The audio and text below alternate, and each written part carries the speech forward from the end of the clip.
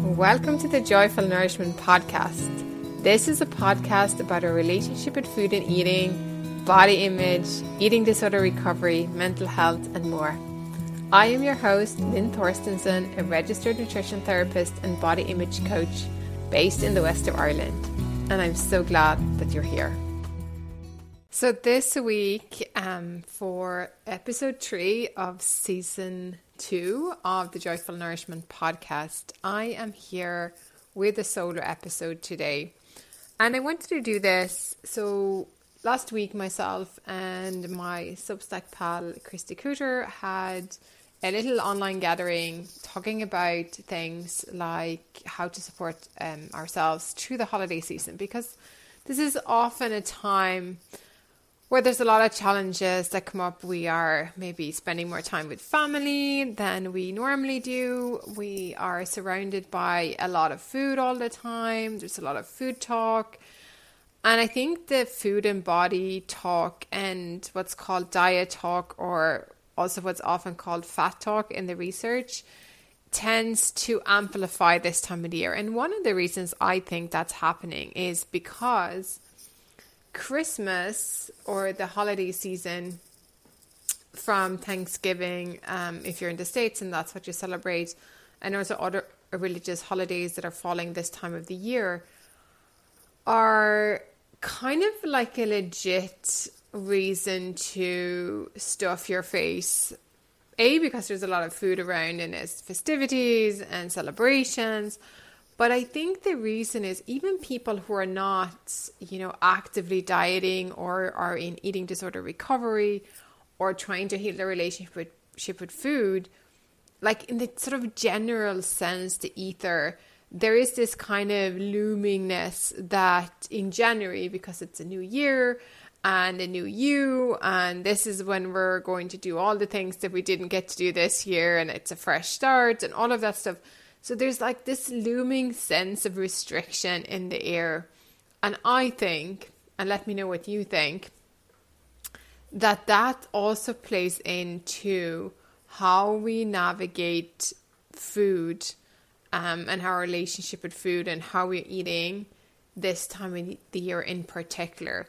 Of course, there's also other times throughout the years where there is other big holiday events that are circling around, or centering, I should say, around food, which tends to follow up by a lead up to, maybe people have dieted before, and then there's, the holiday season, and then we just know that, okay, then there's another diet that is coming after that. So that's the kind of like the, almost like the cultural anticipation of this.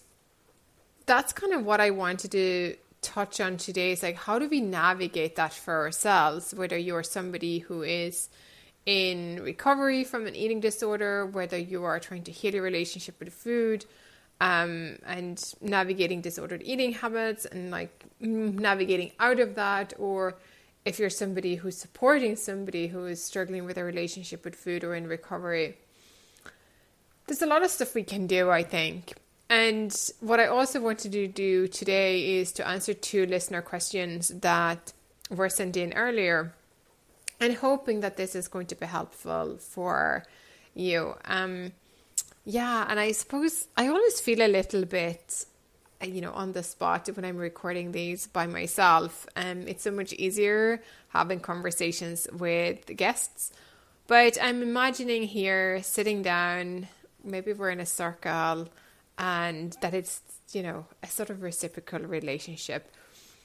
And what was beautiful with the gathering that myself and Christy had was that it was an invitation to come together as a collective, as a few people talking about these things. Because, until you are in a place where you're actively thinking about this, a lot of this is kind of like subconscious.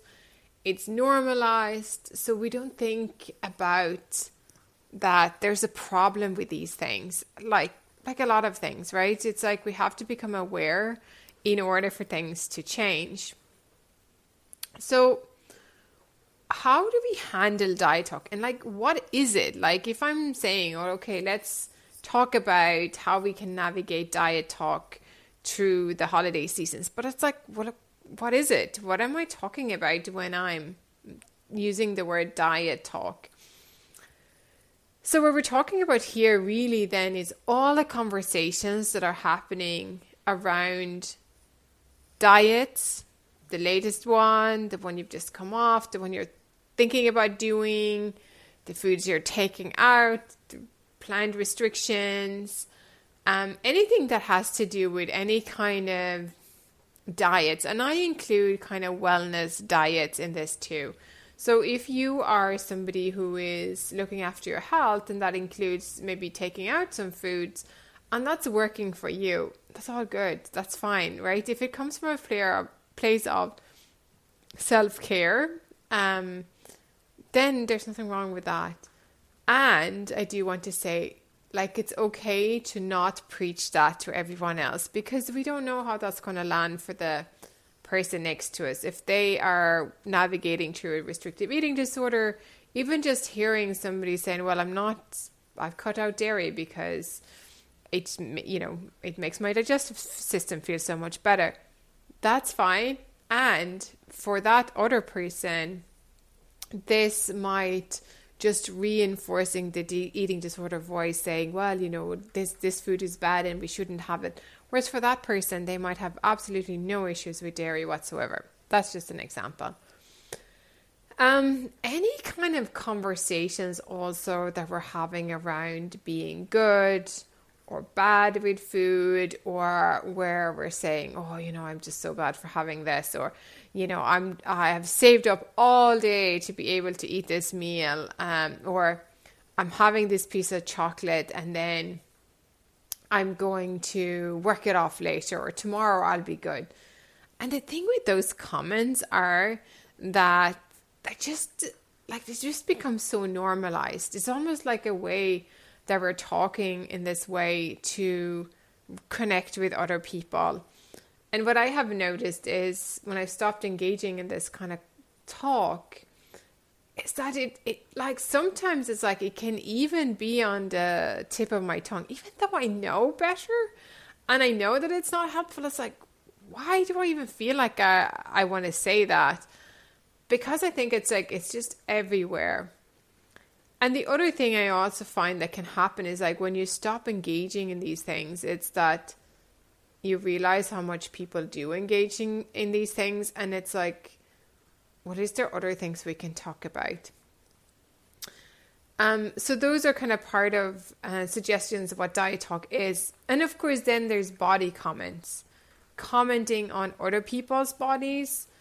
And this is sometimes, that might be afflicted on you by quote unquote well-meaning relatives. And I think this is something, again, that then will come up if we're having to spend a lot more time with family members, relatives, even colleagues that are prone to doing these things that we don't normally maybe would spend a lot of time around.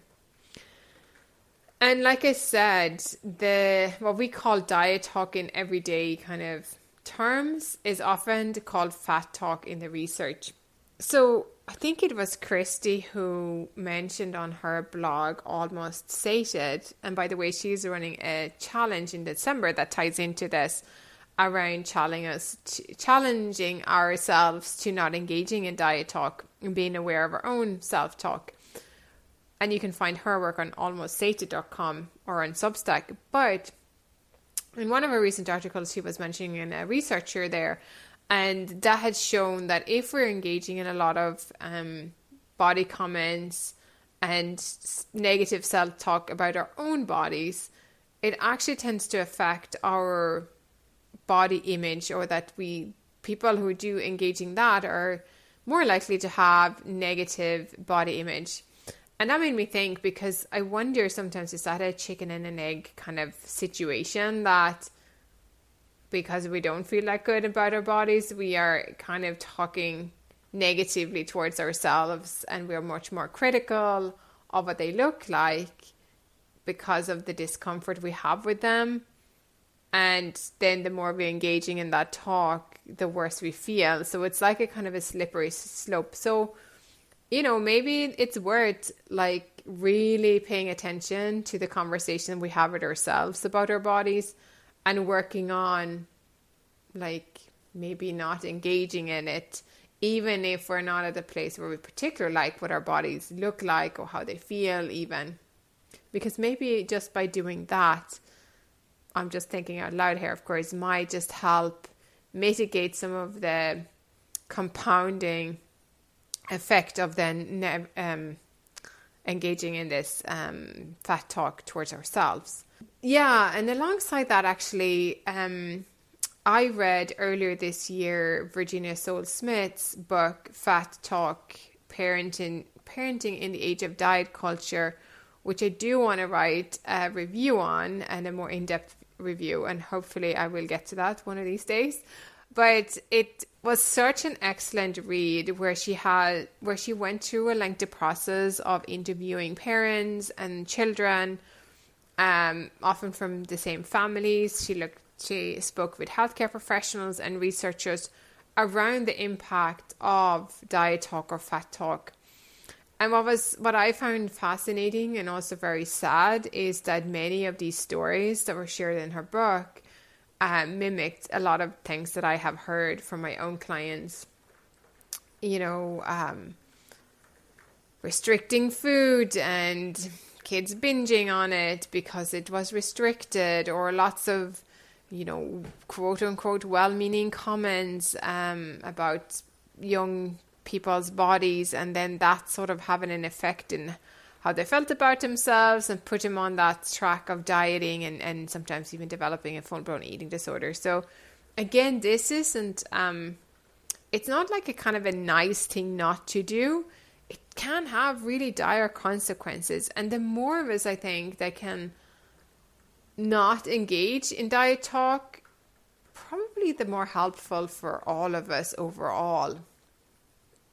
But let's then talk about if, this is happening at your work party or your Christmas lunch with, your work colleagues, or, when you're having the dinner or any other social gatherings over the next couple of weeks with family, and that this is going to come up because, Auntie Martha is always commenting on her body and other people's bodies and how that person gained weight or how this person looked amazing because they lost so much weight since the last time they saw them.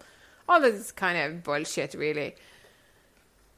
You might want some ideas if you don't have already. And if you do have some ideas, please share them with the rest of us so we can all help and support each other. But how do we navigate that? So I have a couple of ideas. And again, sometimes this can be really helpful to role play with somebody if you're feeling a little bit unsure of how to set the boundaries. But you might want to just like not engage if it's coming up, just like staying silent. Kind of, that's of course easier if just a few other people, but if it's just you just don't carry on the conversation. You just don't latch onto it. You don't comment on it. That might be one way that it could help, and just see if the person notices, if they'll stop. Another one could be sort of redirecting the conversation, sort of saying, I'm not really that interested in what other people's bodies look like, or what they look like, or what their weight is doing. Tell me about a book you read lately, or a movie you've been watching lately, or, what's happening at work, or something, just to like put the conversation in a different direction. If you have a bit more capacity and, or you really feel like you have zero tolerance for this, you might want to state that you're not interested in this clearly. Or you might set a strong boundary for this person, like that is this house, we don't talk about diets, we don't comment on people's bodies. It's not something we engage in. And if you do have further capacity, it can be helpful to educate why. And if you are somebody who is supporting another person who is in recovery, you might want to do that to protect them. And even like checking your own language to make sure that we're not talking about food and body in this house, other than maybe like how delicious the food is, or if it's some practical stuff like, can you serve this up, or can you chop that, or can you go to the shop and buy this ingredient, or reading a recipe or something like very practical that has to do with food. But we're not talking about that this is good or bad, or how we're trying to avoid that, or cutting out this and all that sort of stuff. And finally, I think, leave the room. Like if you get stuck in a conversation where this is all people are going on about, or if it's just feeling really too much, just excuse yourself. Leave. Take a break. Do whatever you need to do to take care of yourself, because you're worthy of that break, I think. You're worthy of that pause. So, please take care of yourself in all of this. There's, of course, also like maybe broader conversation around food and eating and how we socialize. And again, I'm thinking here maybe more when it comes to like the actual situation around eating. So say you're sitting down at the table for lunch with your friends, and again, somebody's commenting on the food on the plate, or they're commenting on what's on your plate. It's just, asking kindly but firmly to say, can we please not comment on, bodies, or what people are eating, or how people are eating, or what Auntie Jo is doing or have been doing, and just sort of, say, I'm not interested in having this conversation, or redirect it again. I just see if that can be helpful. And again, I think one of the things that I spoke with Deirdre Redden on in the previous podcast episode 2 of season 2, was around this particular, if we have family members who are struggling with a relationship with food, to like not have any food and body talk, absolutely not, around the table, around the dinner table.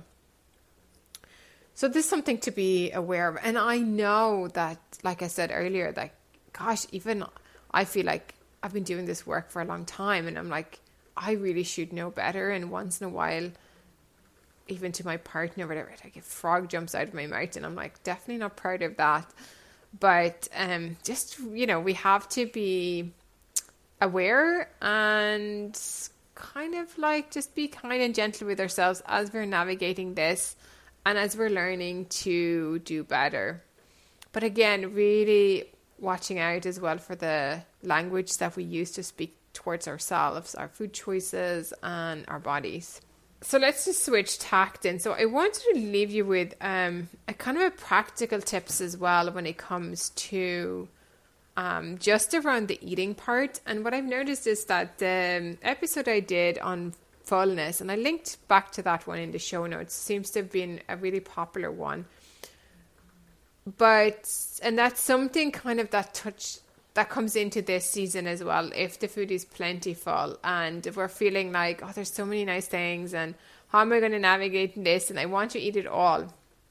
First of all, I would say try to stick to your typical rhythm, like eating regularly. Like watch out for any kind of desire or habits or behaviors that is, starting to like restrict or cutting out meals and snacking in order to quote unquote save up for the bigger dinner, because this is often what sets us up for overeating later. So trying to just like eat like normal, your breakfast, lunch and dinner. One of the things that I often do, and I might have said this in the other podcast episode, is that there's this sense of scarcity that often sets in. And when we know like the food is only available now and we're not going to be able to have it, and this is kind of part of then what's driving us to push past feeling like comfortably full, or even a little bit uncomfortably full. And it's much easier to stop when we know we can have that food again. So if there's something that happened, particularly now over the holiday season where there's a lot of food available, make sure that you can put some aside away, that you can have the leftovers the next day, or that there is enough that it's okay to stop, because you could have another mince pie later on today with a cup of tea or a cup of coffee or whatever it is, because it's not, you're just not going to eat just that one for the whole holiday season and then they're gone again.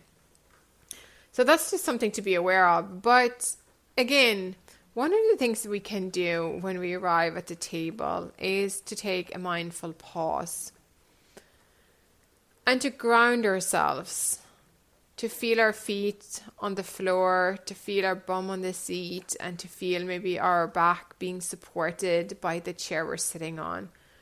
So just to feel and notice that support, that it's there, and checking in with ourselves. If they have the space and capacity to see, maybe you're at the buffet, like, what do you really want to eat? What's calling to you? And maybe there's different food choices. Maybe there's a lot of food put in front of you, and just notice, okay, eat what you want, and check in throughout the meal, and knowing that, if you need to eat more, that's fine. If you're not satisfied, that's okay. And also like checking in with yourself and notice when you start feeling full, and when you're, maybe you want to keep eating for another bit because it tastes really good. But also noticing that it's okay then to stop when you've had enough. Even if there's more food on the plate, there's more food that, you would love to eat because your taste buds are still excited. And just in that, if that's you, then reminding yourself that the food is available again. Put some aside so you can have some leftovers later when you get hungry again. Because of course you're going to get hungry again. That's how our bodies work.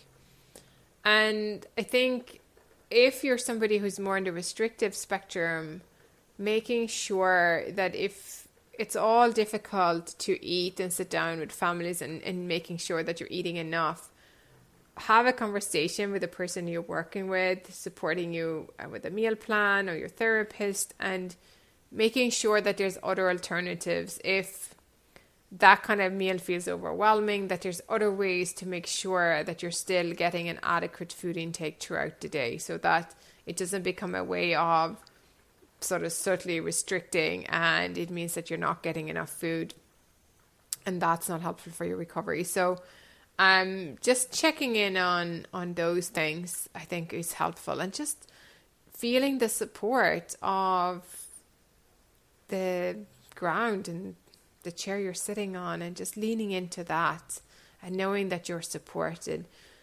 It also helps, taking this pause also maybe helps our nervous system relax a little bit more, and our bodies relax a little bit more. It may not always be possible, and this again is something that you can bring into, practice away from overwhelming social situations that involves food. But often if our bodies and nervous systems are a bit more relaxed, it's easier for our bodies to receive and digest the food as well.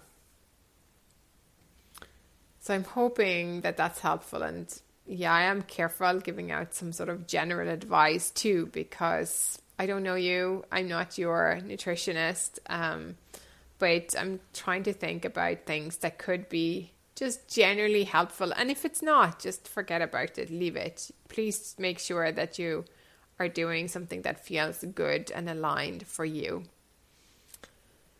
So I had 2 questions from some listeners that I wanted to try and answer.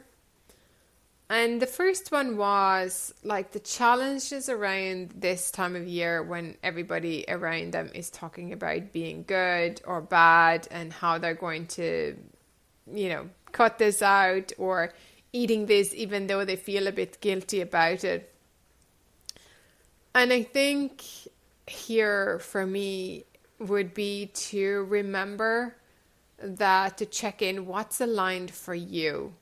And it's kind of almost like, can you stay in your own lane? Can you put a bit of blinkers on or earphones on and kind of remember, why are you not feeding into that? Why are you not are you trying to think about food as morally neutral instead of this good and bad dichotomy? And that you are not a good person or a bad person depending on what foods you're eating. The food is morally neutral. It might have different nutrition profiles and nutrition values, but it doesn't hold morality, because when it doesn't hold morality, there's nothing to internalize. It's like, do I like this? Don't I like it? Is it what I want? Is it available? Does it fill me up? Does it give me pleasure? All of those things are available to us from all foods when we look at it as morally neutral. Whereas when we're holding on to this good and bad stuff, we internalize that if I'm eating this kind of food, then I'm really good and virtuous. And if I'm eating something that is like bad bucket, then that is affecting how I'm feeling. I'm feeling bad and I'm feeling guilty or maybe even shameful. But if all food is morally neutral, what's there to be feeling shamed about or feeling guilty about, right? You're not doing anything wrong. It's food.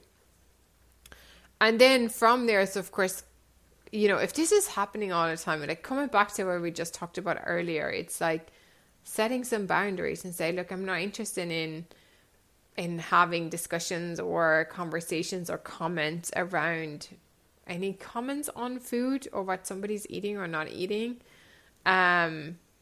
So, setting a boundary or walking away or trying to navigate that, but also remember for yourself that all foods are morally neutral. So there's nothing to feel guilty about, no matter what foods you're choosing to eat. And it's like asking yourself, what feels good? What tastes good? What do I want? What's available? What's a good match, right? So I'm hoping that that's helpful. And yeah, it is hard. And there is, I think, like we said before, there is way more of this going on this time of the year because of January looming again, which is like the peak of dieting, I think, for the whole year.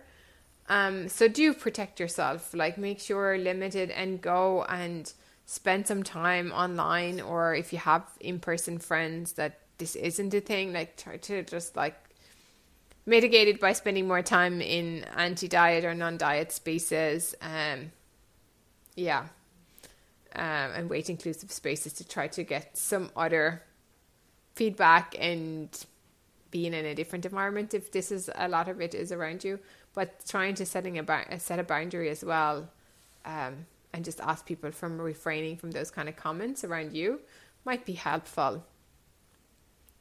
So the other question that I got was around hating how I look this time of the year and not really wanting to go out, and how this is sort of like always feeling like their body image and how they feel about their body is much lower this time of the year. So I had to think about this, and I wonder if there's something else going on this time of the year, because often we project to our bodies feelings we don't have names for. So our bodies become this container for sensations that maybe we can't name. So we might feel uncomfortable. That could be physically and emotionally, and maybe we don't know exactly what it is we're feeling. So we're just feeling uncomfortable, or we're feeling fat, or we don't like what we look like, or how our body's behaving.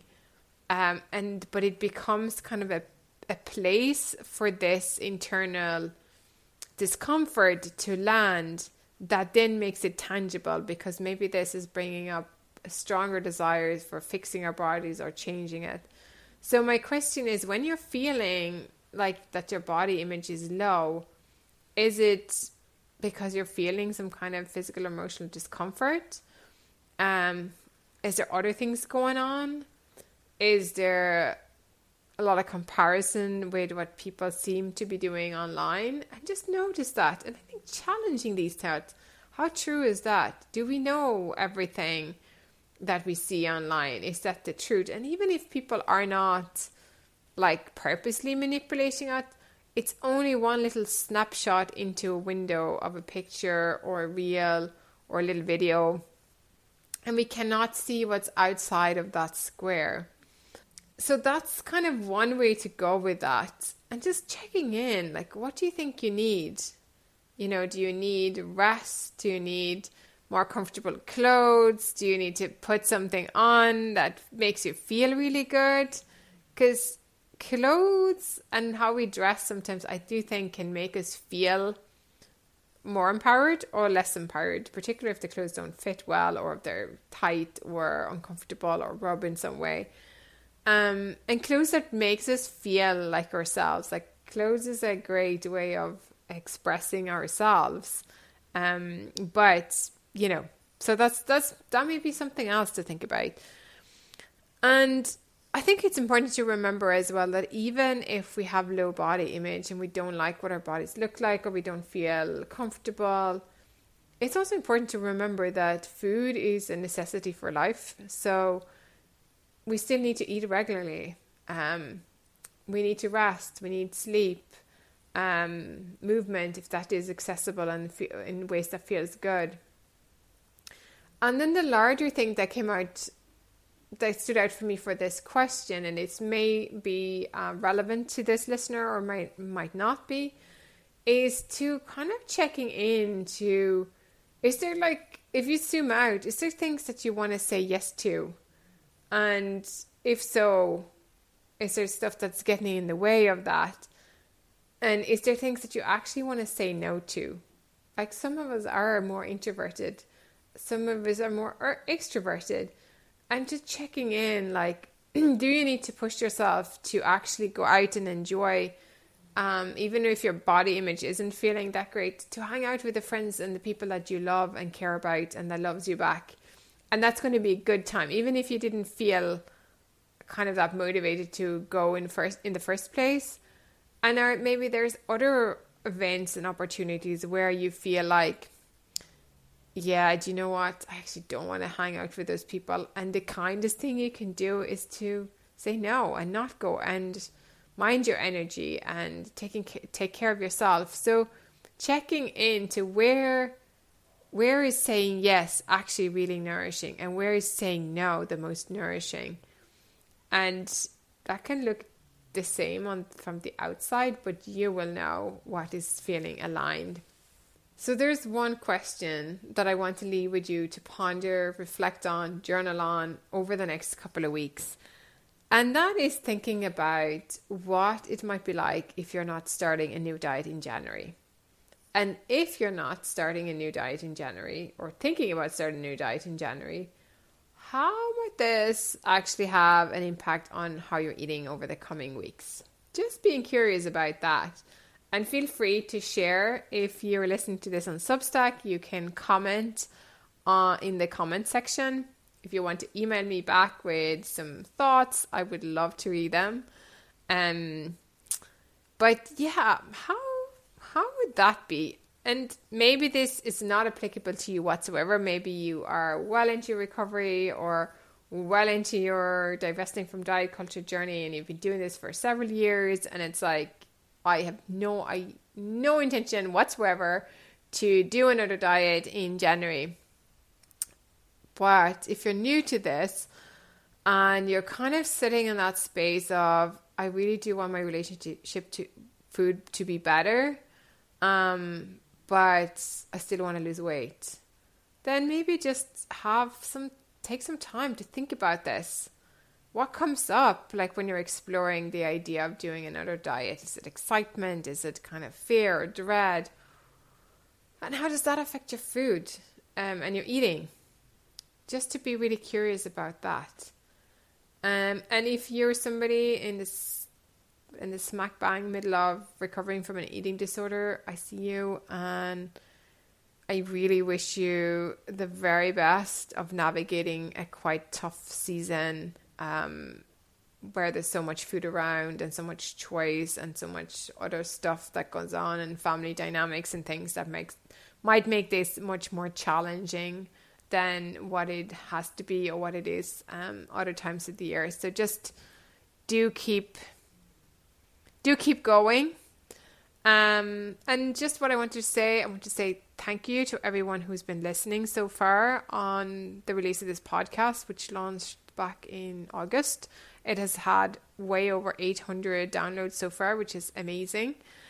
I am not taking on any new clients now until January, but if you are interested, you can still book in for a discovery call right up until the 22nd of December.